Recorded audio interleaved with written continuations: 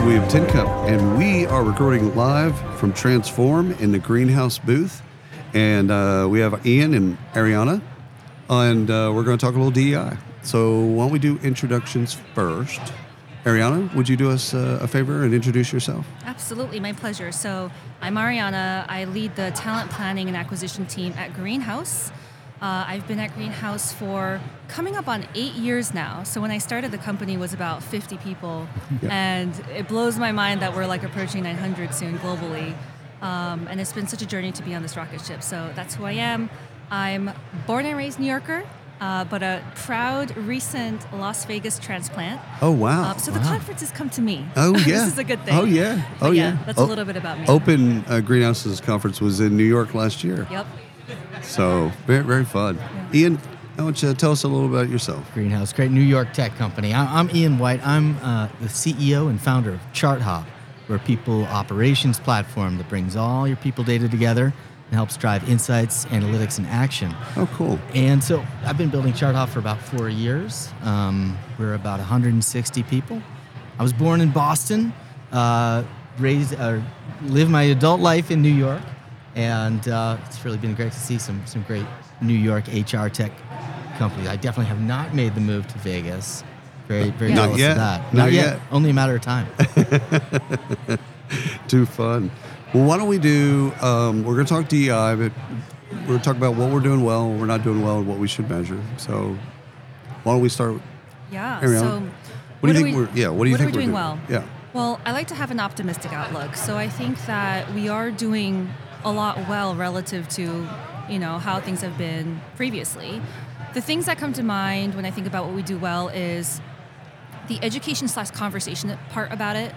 And what I mean by that is there's a lot more, I think, overall awareness around what DE&I even is, what allyship is, what belonging is.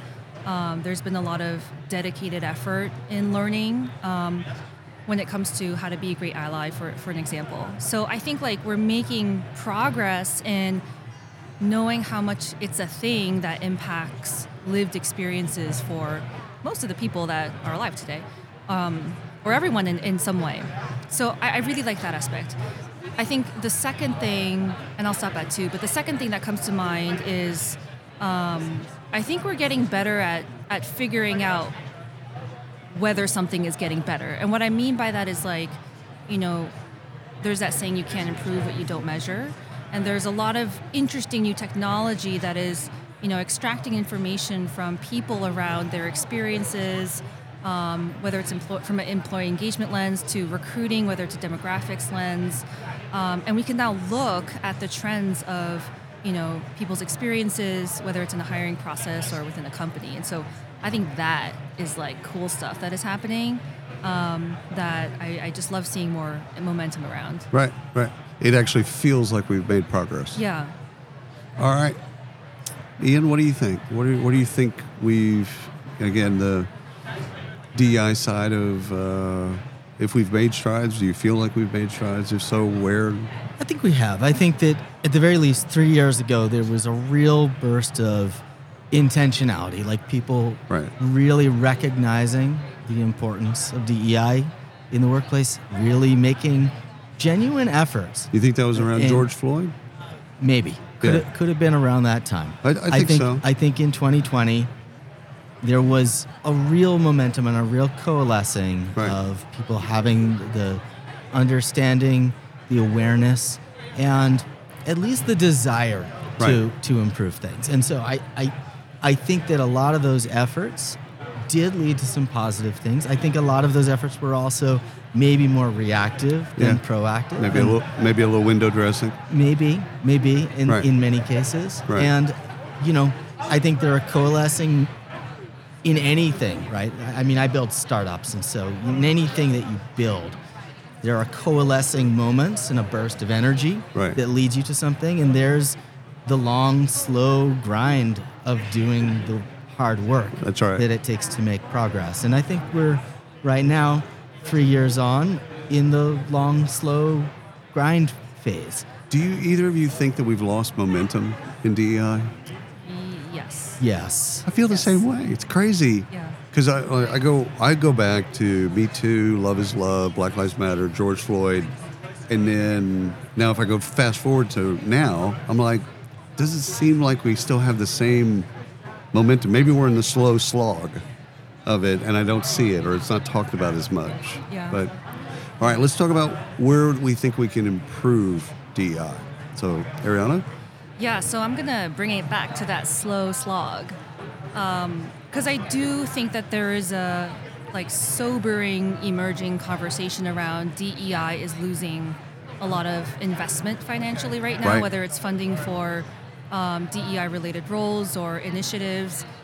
Because, in the tech industry, almost everyone's kind of in this position where we're tightening our belts. Right. And it's very easy to, look to DEI as like a new thing that you invested in maybe 3 years ago around that time. And you're like, hey, this doesn't seem like a priority anymore when we're having to rethink and replan all these dollars that we plan to use for the year. So it's sobering in that sense. Right. So I think to go back to the... Is that an excuse? Yeah.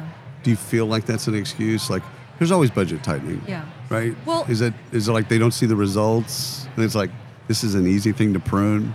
Yeah, that's a great question. It's a little jaded, but a good question. I think it's a matter of okay, short term versus long term. What do you want out of what you're trying to do, right? Because I know we're going to talk about measurements in a sec, but when we think about the areas, at least at Greenhouse, where we've seen a lot of meaningful impact, we're seeing them now, 3 years in, of us doing consistent things. And I think this is where it really matters when you say, hey, I want to invest into DEI. That's kind of long term. Right. These are the moments where it does matter in terms of, if you keep starting and stopping things, you're not going to see long-term impact. So right. I think again, every business approaches their priorities a little bit differently, but the question that I would return to is well, long-term, what would you want to get out of whatever initiative you're launching?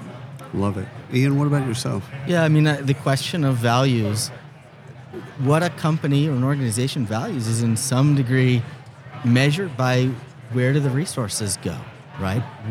And a lot of companies that maybe felt like DEI was a short-term, let's just address this right. problem once. It's not, it's a journey. So at ChartHop, we, inclusiveness is a core value for us, and we actually brought on. I wasn't necessarily even looking for a DEI leader, but someone great came along.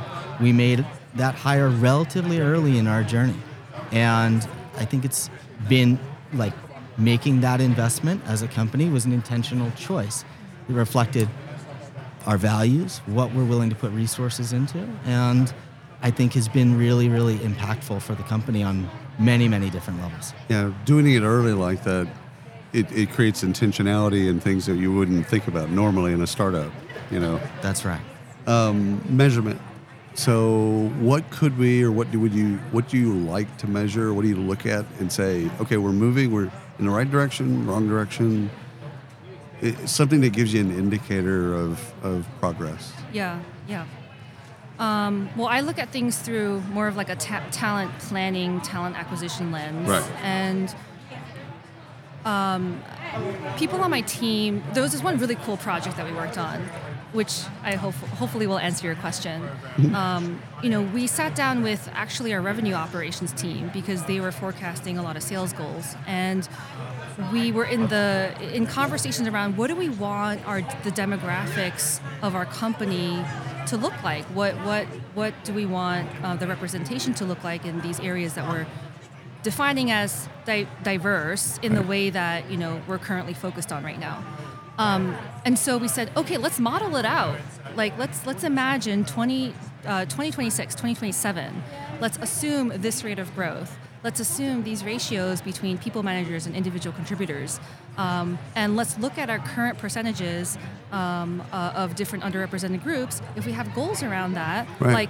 let's see what the model says in terms of how many people we have to hire from these groups externally to actually hit those targets. I don't like using the word targets No, when we're no, talking no, about demographics, but like, let's just do the modeling exercise. Right. And that was It's creating a future state. Right. So you're looking at a future state of this is what we want to be. Right.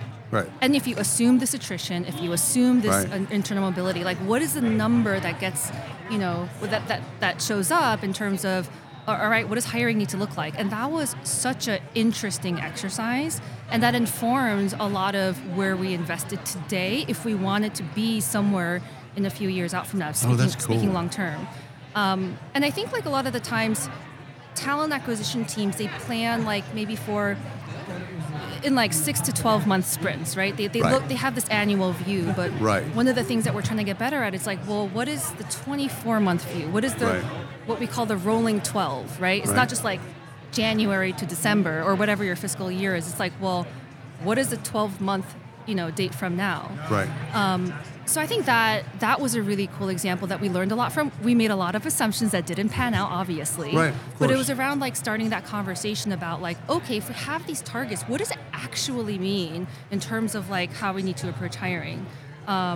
So hopefully that's a picture of that. That was fantastic.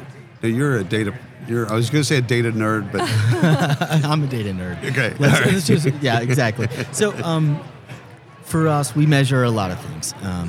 Obviously, it starts with representation, which is a measurement of diversity, but DEI and at ChartHop, it's DEIB for belonging. Yep. We really want to measure, the sense of inclusion and sense of belonging that people are actually having at ChartHop rather than just how are different groups represented. So representation is one thing we measure, but we also measure engagement. We, have a regular engagement survey, and we also have a belonging-centric survey specifically. What questions do you ask on the belonging side? We ask questions like, to what degree do you feel that the company lives up to its values? To what degree do you feel heard and seen at ChartHop? Like, we ask questions that are specifically surround their sense of place and belonging and recognition at ChartHop. So it's, a slightly different set of questions from your standard engagement survey. So we look at belonging and we look at engagement. We look at pay equity. We look at attrition by different groups. And we look at performance. And having our DEIB leader actually sit in on every single performance calibration and every single compensation calibration helps it's just another voice in the room and another perspective that helps make sure that we're being as inclusive as we possibly can when we make these decisions. I love it. Y'all have brought all kinds of intelligent stuff to this. So thank you so much for coming on the podcast. This has been wonderful. Thank you. Our pleasure. Absolutely. And we're signing out.